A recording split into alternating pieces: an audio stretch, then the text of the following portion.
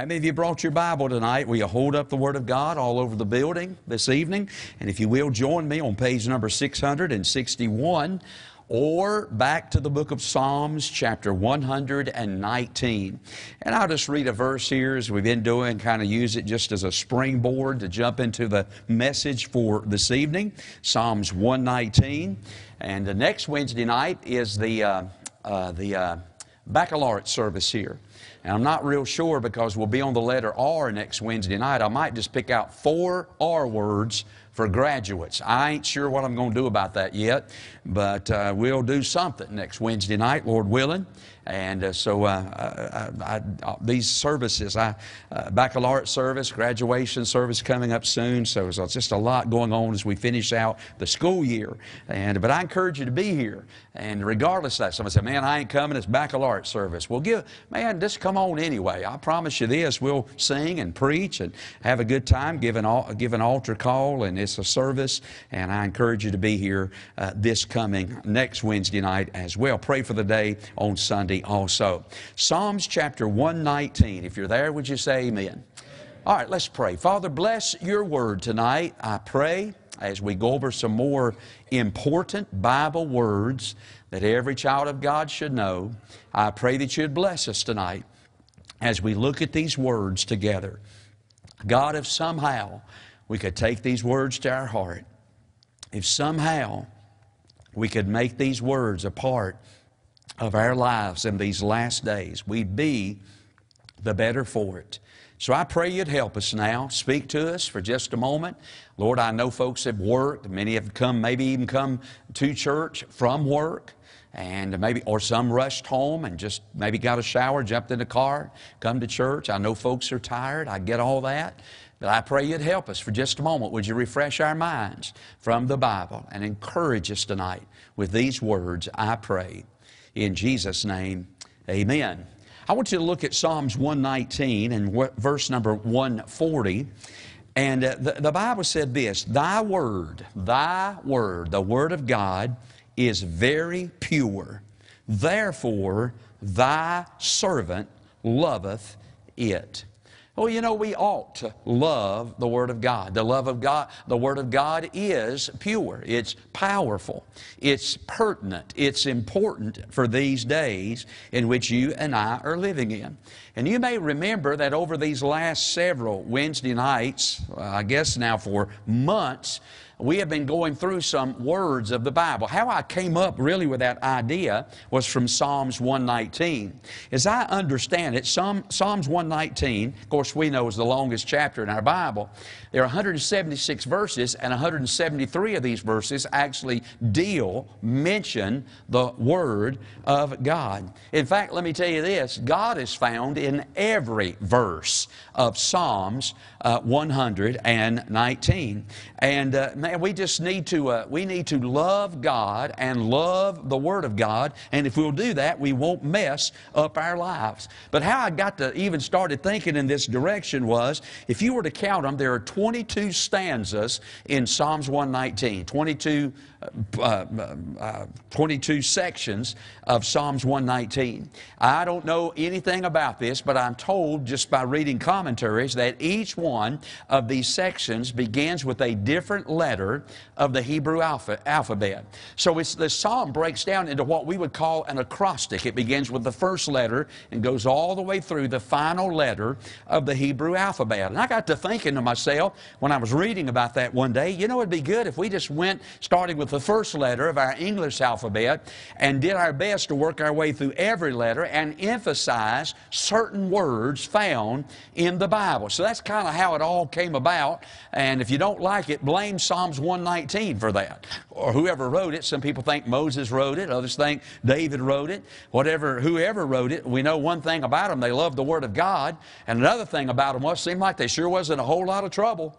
And there's nothing that'll make you and drive you to the Word of God like having problems in your life and troubles in your life. So when you have troubles, man, one of the first things you're going to start doing is kind of go to the Bible. And so whoever wrote this psalm loved the Bible and had a lot of problems going going on in their life. So we kind of have followed this pattern then. We started weeks ago, months ago, years ago, decades ago with the letter A in our English alphabet.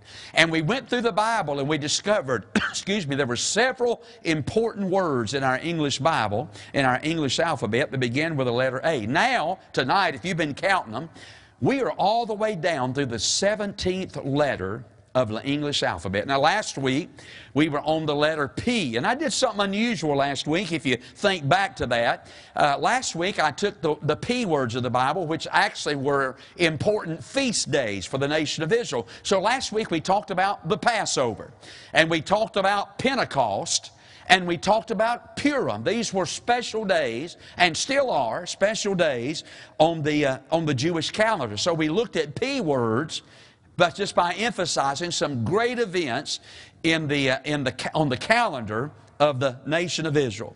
Now tonight, we're down to the letter Q. Now I tell you what's the truth. I almost just skipped over the letter Q. You know, every week when I go through these words, I try to go through and find all the books of the Bible that begin with that particular letter. So last week we were in the letter P, and we saw that there were 6 books in our Bible that begin with the letter P. There was Psalms, the book that I read from, the book of Proverbs. There's also the book of Philippians, the book of Philemon, and the book of 1st and 2nd Peter. Those were all books in our Bible that began with the letter P. Now, quickly, let me tell you all the books in our Bible that begin with the letter Q. All right, you may want to write these down. Ready? Now, with all that out of the way, there are no books in our Bible that begin with the letter Q.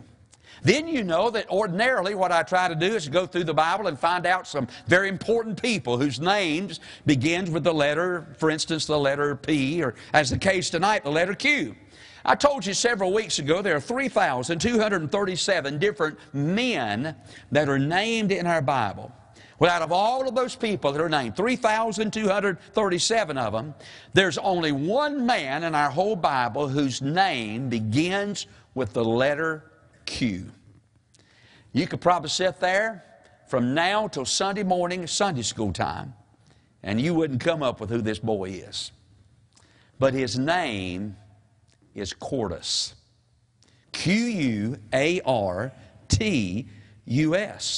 His name is Quartus. It only appears one time in the whole Bible, and his name means the fourth. You know, a quarter in our English language is the fourth of a dollar. Well, Quartus means the fourth. And all we know about this man is what we find in one verse of Scripture. And here it is, Romans chapter 16, verse 23. Paul is concluding, he's bringing to a close his letter to the church at Rome. And as he ordinarily did, you know, he always said, all right, they say, so-and-so says to you hello. So-and-so says send his greetings. So-and-so says he's praying for you. Well, as he's working through that list, he mentions this old boy in verse number 23 when he said this, Gaius, mine host, evidently he was staying at Gaius' house, and of the whole church saluteth you. Now that would be our way of saying, old Gaius said, tell y'all hello. Then he goes on to say, Erastus, the chamberlain of the city, saluteth you. Evidently he was a politician. So I guess that means there are some politicians saved. Well, maybe there aren't. I don't know.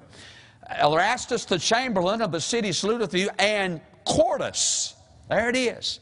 Only man in the whole Bible whose name begins with the letter Q. And evidently what we glean from this is, evidently this Quartus guy was a brother of Paul. Maybe Paul even led him to the Lord. And evidently he was a member of the church of Corinth, because we know Paul wrote the book of Romans from the city of Corinth. And so that's the only man in our whole Bible whose name begins with the letter Q. Only one man. And then I always try to talk about all the ladies in our Bible. You know, there's 188 named ladies that are in our Bible. And out of all those 188 ladies, can I tell you something? There is not one woman in our Bible whose name begins with the letter Q. Not one. Now, there is a lady in the Old Testament who's called Queen Vashti. But really, I'm saving her when I get to the V's. There's no ladies in our Bible whose name begins with the letter Q. Boy, we're narrowing it down tonight. Then I always try to talk about some very prominent places that begin with the letter that we're on for this particular week. But can I just tell you something? Did you know something? There ain't no real prominent places in our Bible that begin with the letter Q. In fact, let me tell you this. This amazed me. Our Bible consists of 66 books. There's 1,189 chapters. There's 31,172 verses. And there's 783,137 words in the King James Bible. 783,137 words in the King James Bible. And guess what? Only 35 of those words begin with the letter Q. So I just got to tell you something. Man, I thought about just skipping over this Q. I thought just move on. Everybody will understand that Brother Tim just struggled a little bit to find some words that started with the letter Q. But when I walked up on the platform tonight, Brother Mark had a little note sticking right there on the table that says, I'm not afraid. I have confidence in you that you have found enough words to string together a message. And I looked at him and said, smart aleck. But never fear. We have found enough words that start with the letter Q. I'm honest with you. I'm as honest with you as I can. I really would have just skipped over this, but these words were really so good, I couldn't skip over them.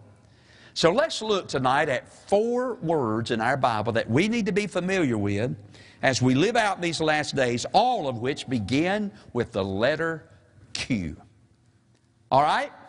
Let's get started. The first one is the word quench. The word quench. Now, the word quenched, or some form of it, is used 29 times in the whole Bible. And each and every time that it is used, whether in the Old Testament or in the New Testament, it always is used in the sense of putting something out, or stifling, or dampening, or dousing, or suppressing, or putting out. And every time in the Bible, mostly it is used in regard of maybe putting out a fire, or smoking embers. Now, normally when we think about fire and we think about smoke, the one thing that pops into our mind is a place called hell. You know, when we think about hell, we think about fire, and we think about hot coals, and we think about smoke, because the Bible defines or describes a place called hell that is a place of fire, a place of smoke, and a place of great torment. And I found this out. You know, a lot of times when Jesus talked about hell, He used the word quenched in the same regard. For instance, would you look at this verse right here? Jesus said this about hell: where the worm dieth not, and the fire is not, and then there's the word, quenched. In fact, if you were to look at that Mark chapter 9 passage, what really makes it so unusual is when Jesus preached on hell in that particular chapter, He didn't preach on hell to a bunch of publicans and a bunch of Pharisees and a bunch of Sadducees. When Jesus talked about hell in that chapter, He's preaching to His own disciples in a house. And Jesus just reared back and just preached on the subject of hell to His own disciples. Now, I could get it. I understand if Jesus would have preached that to a bunch of Peter's cussing fisherman buddies, or maybe Mary Magdalene brought some of those harlot ladies with her, or the maniac Gadara brought some of his demon-possessed buddies over. I could get that, Jesus preaching on hell. But why in the world would He preach on hell to His own disciples? And then say it's like this: hell is a place where the worm dieth not, and the fire is never, ever quenched. Did you know, ladies and gentlemen, somewhere underneath our feet tonight, there is a place of fire. There is a place of hot coals. There is a place of molten lava. There is a place of smoke. And the thing that Jesus said about hell is this: the fires of hell will never be quenched. They'll never be stifled. They'll never be doused. They'll never be put out. They'll never be suppressed. They'll never be dampened. They'll never be stifled. They will burn forever and ever and ever. That's why you and I ought to be constantly engaged in the habit of trying to warn people about this place called hell. I mean, what kind of a fireman would he be if he went to a house and the house was on fire, knowing there's people on the inside? If he didn't break a window, sound the alarm, beat on the door, didn't do something to arouse those people to get them out of that burning house. Ladies and gentlemen, people are still dying without God, and they're going to a place where the fires are never, ever going to be quenched. And it's our responsibility to tell them they don't have to. I told you this before about them two old boys. It was in a restaurant. They were talking, having a conversation, and they got mad at each other. And one of them, you know, they were raising their voices, getting mad. And so this Christian walked in. He sat over in the corner booth, but I mean, they were so loud, you couldn't help but hear what they were saying to one another. And finally, one of them just stood up, threw his napkin down the table, and looked at that guy and said, "Why don't you just go to hell?" And stormed out of the restaurant. Well, this Christian man, he heard that and got up over there and said, "Sir, I don't mean to intrude in your conversation, but I couldn't help but hear the guy told you to go to hell. But I have some good news. You don't have to go if you don't want to." And can I just tell you something? That's the good news about hell. There is a terrible place called hell, but the good news is you don't have to go if you don't want to. I mean, that's the message we've got to tell the world tonight. You don't have to go if you don't want to. Hell may be an awful place, and it is an awful place, but can I tell you something? It's an avoidable place. Nobody has to die and go to hell. Because of what Jesus did on the cross of Calvary, the fires may never be quenched, but the good news is you don't have to go if you don't want to. The word quenched, but really that's not what I'm talking about. Because we find another verse. And by the way, look at this verse, just let me, in passing, look at this Revelation 14 verse. Don't tell me that hell is a place where the fires, people just go and burn up. I don't believe that. You know, Herbert W. Armstrong in the Worldwide Church of God, he used to teach something called annihilation in hell. When a person dies and goes to hell, they just burn up and it's over with. But the Bible said this, Revelation 14:11, "The smoke of their torment ascendeth up forever and ever." Smoke is going to come up out of hell forever and ever. And they have no rest, day nor night, who worship the beast and his image, and whosoever receiveth the mark of his name. The fires of hell will never be quenched. But that's not the way I want to use the word. I want to use it in this verse right here. And it says this, "Quench not the Spirit."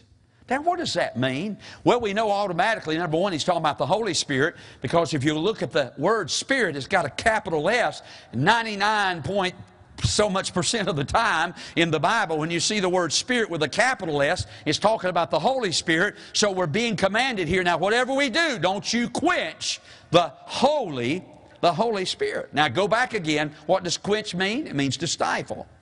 It means to suppress. It means to dampen. It means to douse. Don't quench the presence of God's Holy Spirit in our lives. There are really three sins that we're told in the Bible that people can commit against the Holy Spirit. Number one, people can resist the Holy Spirit. You know, there is a form of that Calvinism that says that one of those letters in that tulip is the word I, which means irresistible grace. In other words, if you're going to be saved, you're not going to be able to resist being saved. I mean, if it's God has chosen you to be saved, you can't resist that. You're just going to be saved. I don't believe that. Acts chapter 7 talks about Stephen preaching that day, and Stephen looked at that crowd and said, "You do always resist the Holy Ghost." Don't tell me people can't resist Him. I see it going about every Sunday around here. I see people sit back and sometimes they got tears running down their face. They wouldn't dare look up at you. I mean, man, they're standing there. They shift from one foot to the other. They're a nervous wreck. Sometimes they're crying, and then they get up and walk out the same way. You say, what'd they do? They resisted the Holy Spirit. Sad indeed is the man who resists the Holy Spirit. We can resist Him. The Bible talks about grieving the Holy Spirit. Ephesians 4 verse 30, the Bible said, "And grieve not the Spirit of God, whereby you're sealed unto the day of redemption." We can resist Him. We can grieve Him. We can break His heart. by doing things that are contrary to God's will for our life. The Holy Spirit lives on the inside of us. He wants to direct us and help us to accomplish God's plan and will and purpose for our lives. And anytime we step outside of that, guess what? We grieve. We cause the Holy Spirit great heartache. Don't grieve the Holy Spirit. But then we're told in this verse that we can quench the Holy Spirit, that we can stifle His presence in our life. Now, we know one of the emblems used throughout the Bible for the Holy Spirit is fire. Remember on the day of Pentecost when the Holy Spirit came, the Bible said cloven tongues of fire appeared unto them. Remember when Jesus came on the scene and John the Baptist was introducing him, he said, I tell you what, I'm not worthy to unlatch his shoes. And then he said this, his fan is in his hand, he'll thoroughly purge his floor, he'll baptize with the Holy Ghost and with fire. One of the emblems that's used throughout the Bible for the Holy Spirit is fire. And now we're told, all right, now don't you quench, don't you stifle, don't you douse the fire of the Holy Spirit. Don't dampen His fire in your life. As I've said recently in recent days, when you and I become God's child, the Holy Spirit moves into our life, takes up His abode. He lives on the inside of us. He'll live with us forever. However, anytime you and I disobey the Lord, we grieve His presence in our life. We quench His presence. I really think that's really in a congregational setting about that. Well, that verse was up there, wasn't it? But I really think because all those verses in that 1 Thessalonians 5 passage is not only good individually, but it's good for congregationally. And you know something? We're told in that chapter now there's certain things we shouldn't do. Rejoice evermore. That ought to be true when we come to church. It ought to be a time of rejoicing when we come to church. Pray without ceasing. But we ought to pray when we come to church. In everything give thanks, for this is the will of God in Christ Jesus. 1 Thessalonians 5:18. Despise not prophesying. Hey, don't get mad at the preacher over preaching. Despise not prophesying. And then he said this, and quench not the Spirit. Boy, we don't want to quench the Spirit when we come together as God's people. We want to obey the Holy Spirit. Let me tell you something. The Bible said in 2 Corinthians chapter 3, verse number 2, where the Spirit of the Lord is, there is liberty. You look it up. But anytime you and I disobey Him in a service, we quench Him. Somebody's come up to me the other night and said, Preacher, God told me to stand up and testify tonight. And I didn't. And he said, I just wanted to come tell you, I'm sorry I didn't do it. You know what he did? He quenched the Spirit that night. When God tells you to do something, if you're sure God's telling you to do it, do it. That's good advice, isn't it? When you come to church here, if God said, hey, get up, I don't care if it's right in the middle of the message, and the Holy Spirit impresses your heart, get up and go down there and pray. In God's name, get up and go down there and pray. Amen. If God tells you, now, if it's you, don't do it. It'll distract. But if God's impressing you to testify, if God's, and by the way, whatever He impresses you to do will be done decently and in order. Because our God is not the God of confusion. Now, we don't, let me just go ahead and say this, we're a Baptist church. We don't speak in tongues here. If anybody ever stands up and starts speaking in tongues, you say, Preacher, what are you going to do? Don't worry about it. I'm going to rebuke them. I'm going to set them down. And if they won't sit down, I'll have somebody to come and we'll escort them out of here. Can I have an amen? You say, well, I'm going to try that. Don't try that. Please don't try that. I'm going to embarrass you and me both. But I tell you this, when the Spirit of God tells you to do something, don't quench Him. If He tells you to go to somebody and hug their neck and say, I'm sorry, I said something about you, do it. That may be the start of revival. Quench not the Spirit. The word quench. Boy, that's a good word, isn't it? Quench. Second word, quench. Don't you quench Him. Second word's this. Oh, brother, quick. Or quickly. Now that word, the word quick or the word quickly, is used numerous times throughout the Bible. In fact, it appears 75 different times in the Bible, in the Word of God. And really it's used in two different ways. Sometimes when we read the word quick or quickened, it means to give life. For instance, we're told in the book of Ephesians chapter 2 and verse number 1, and you hath He, and then there's that word quickened. And you hath He quickened who were what? Dead in trespasses and in sin. You see, when you and I were born into this world, our first birth, we were born DOA, dead on arrival. I mean, physically we were alive, but spiritually we're dead. Can I have an amen? Our spiritual antennae is broke. That's why we have no desire for the things of God. That's why we have no desire for spiritual things. We don't have a spiritual appetite. Look, and I don't mean this disrespectful, but if we had a dead body right here, and say it'd been here for 7 days, I could cook a big old cheeseburger this big, bring it up here and say, all right, have at it right here. And I promise you, that dead person don't want that cheeseburger. He has no appetite for it. And can I tell you why it's so hard to get our loved ones to come to church? I'll tell you why. They don't have a spiritual appetite. They're physically alive, but they're not spiritually alive. Because every one of us were born in the world the same way. We were dead on arrival. Spiritually dead. But oh, then came the glad day when we received Jesus as our Savior. And the Bible said that the Holy Spirit quickened us. He gave us life. And now we love what we used to hate. And we hate what we used to love. What did that? What happened? Well, you just come alive spiritually.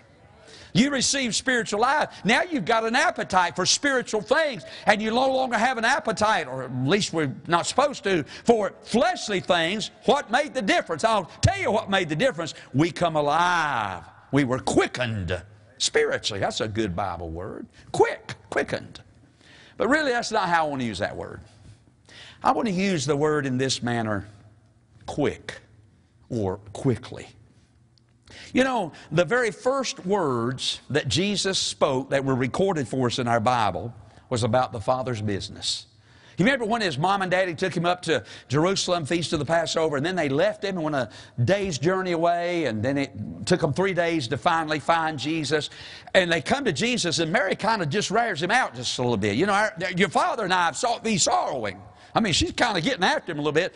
And he said, how is it that you sought me? Wished you not that it must be about my Father's business? His very first words recorded for us in the Bible was about the Father's business. But the very last words that Jesus ever spoke, recorded for us in the Bible, was about his final business. Now, what is his final business? Right here. He which testifieth these things saith, surely I come quickly. Amen. Even so come, Lord Jesus. Now, the Bible reminds us that when Jesus comes, He's coming quickly. In fact, 3 times in Revelation chapter 22. Revelation 22 verse 7. Behold, I come quickly. Revelation 22 verse number 12. And behold, I come quickly. And then Revelation chapter 22 and verse number 20. Surely I come quick. Now, if he'd have said that one time, that would have been good enough. But 3 times in one chapter, Jesus said, I just want to tell you now, be on high alert. I'm coming quickly. Now, what does that mean, coming quickly? Does that mean that he's going to die and he's going to go back to heaven and quickly he's going to come right back? Well, in a real sense, can I tell you something? It's only been 2 days since Calvary. A little over 2 days since Calvary. In God's estimation, it's only been a couple of days since His Son died on Calvary.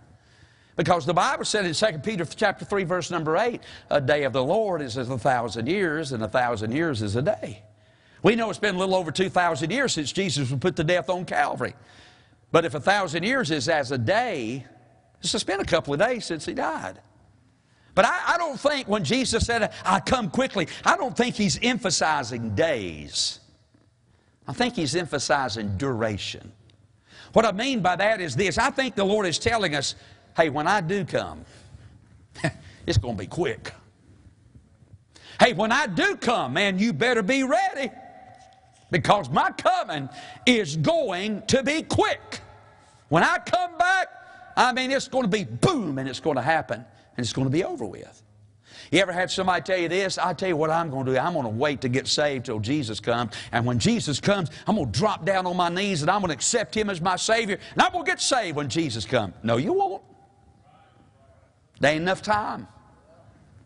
The Bible said in 1 Corinthians chapter 15, verse 52, in a moment, in the twinkling of an eye, at the last trump, The trumpet of God shall sound. The dead shall be raised incorruptible, and we shall be changed. I mean, that's how quick it's going to be. There's another verse over in Matthew chapter number 24 and verse number 27 that describes the coming of Jesus as a flash of lightning. You know, we have these storms occasionally. We drove through a hailstorm and a half Monday. Did anybody get caught in that hailstorm? I thought I was going to break the windshield out of the truck. It was hailing so hard. I'd never heard of hail. We pulled off the side of the road like everybody else did. It was just, man, it was terrible. You ever seen that lightning during a storm? It's poof and it's gone. It lightens and brights up the whole sky. And maybe if you're in the bed, it lights up the whole room. But then it's over in just in a flash. Jesus said, hey, I just want to tell y'all, when I come, it's going to be over in a flash. It's going to be over in a matter of just a few seconds, not even a second. You know, the twinkle of a human being's eye, General Electric measured the twinkle in a human being's eye at 11/100ths of a second.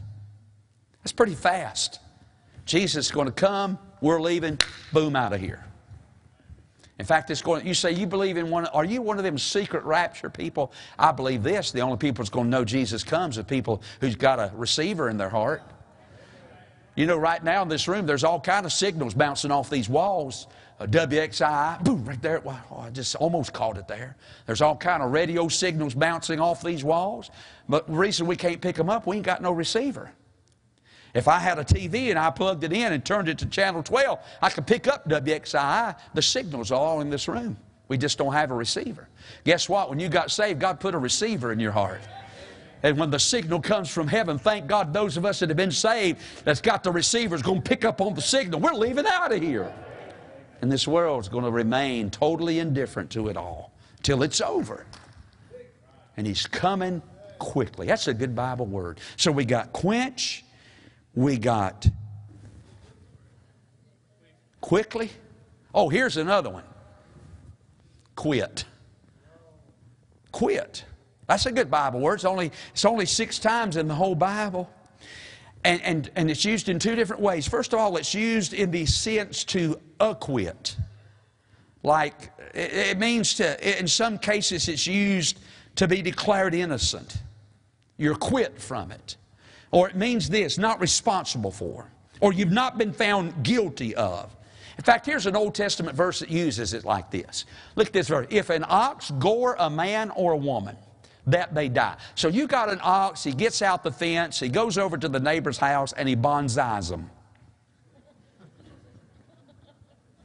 If an ox gore a man or woman that they die, then the ox shall surely be stoned, and his flesh shall not be eaten, but at least the owner of the ox shall be quit. He'll be found innocent. I mean, he couldn't help it. He didn't even know the hole in the fence was there. He didn't know the ox was going to go over and stab somebody with one of his big old horns and kill somebody. He didn't know what was going to happen. He shall be quit. By the way, the next verse says this.